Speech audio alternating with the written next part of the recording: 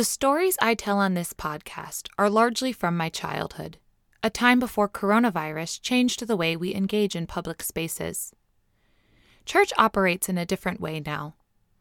Church will continue to be different for a long time.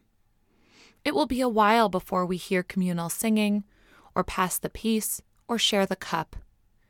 Even sharing pews with people outside of our own household will not be the norm. This last one hits me particularly hard, because on Sunday mornings I had little choice.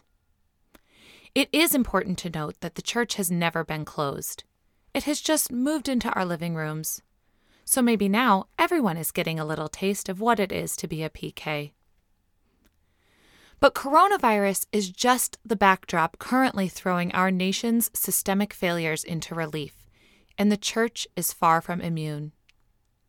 White supremacy and anti-Blackness permeate our religious institutions.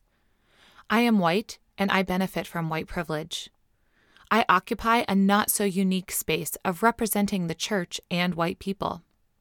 I would like to be held accountable to that. Mine is not the voice to lead, but I will use this platform to amplify the voices of Black and brown leaders. The church will be different and should be different. The world will be different and should be different. Links to church resources on racial justice will be posted on pkpkpodcast.wordpress.com and social media. If you would like to engage more deeply in these conversations, please contact me at pkpkpodcast@gmail.com.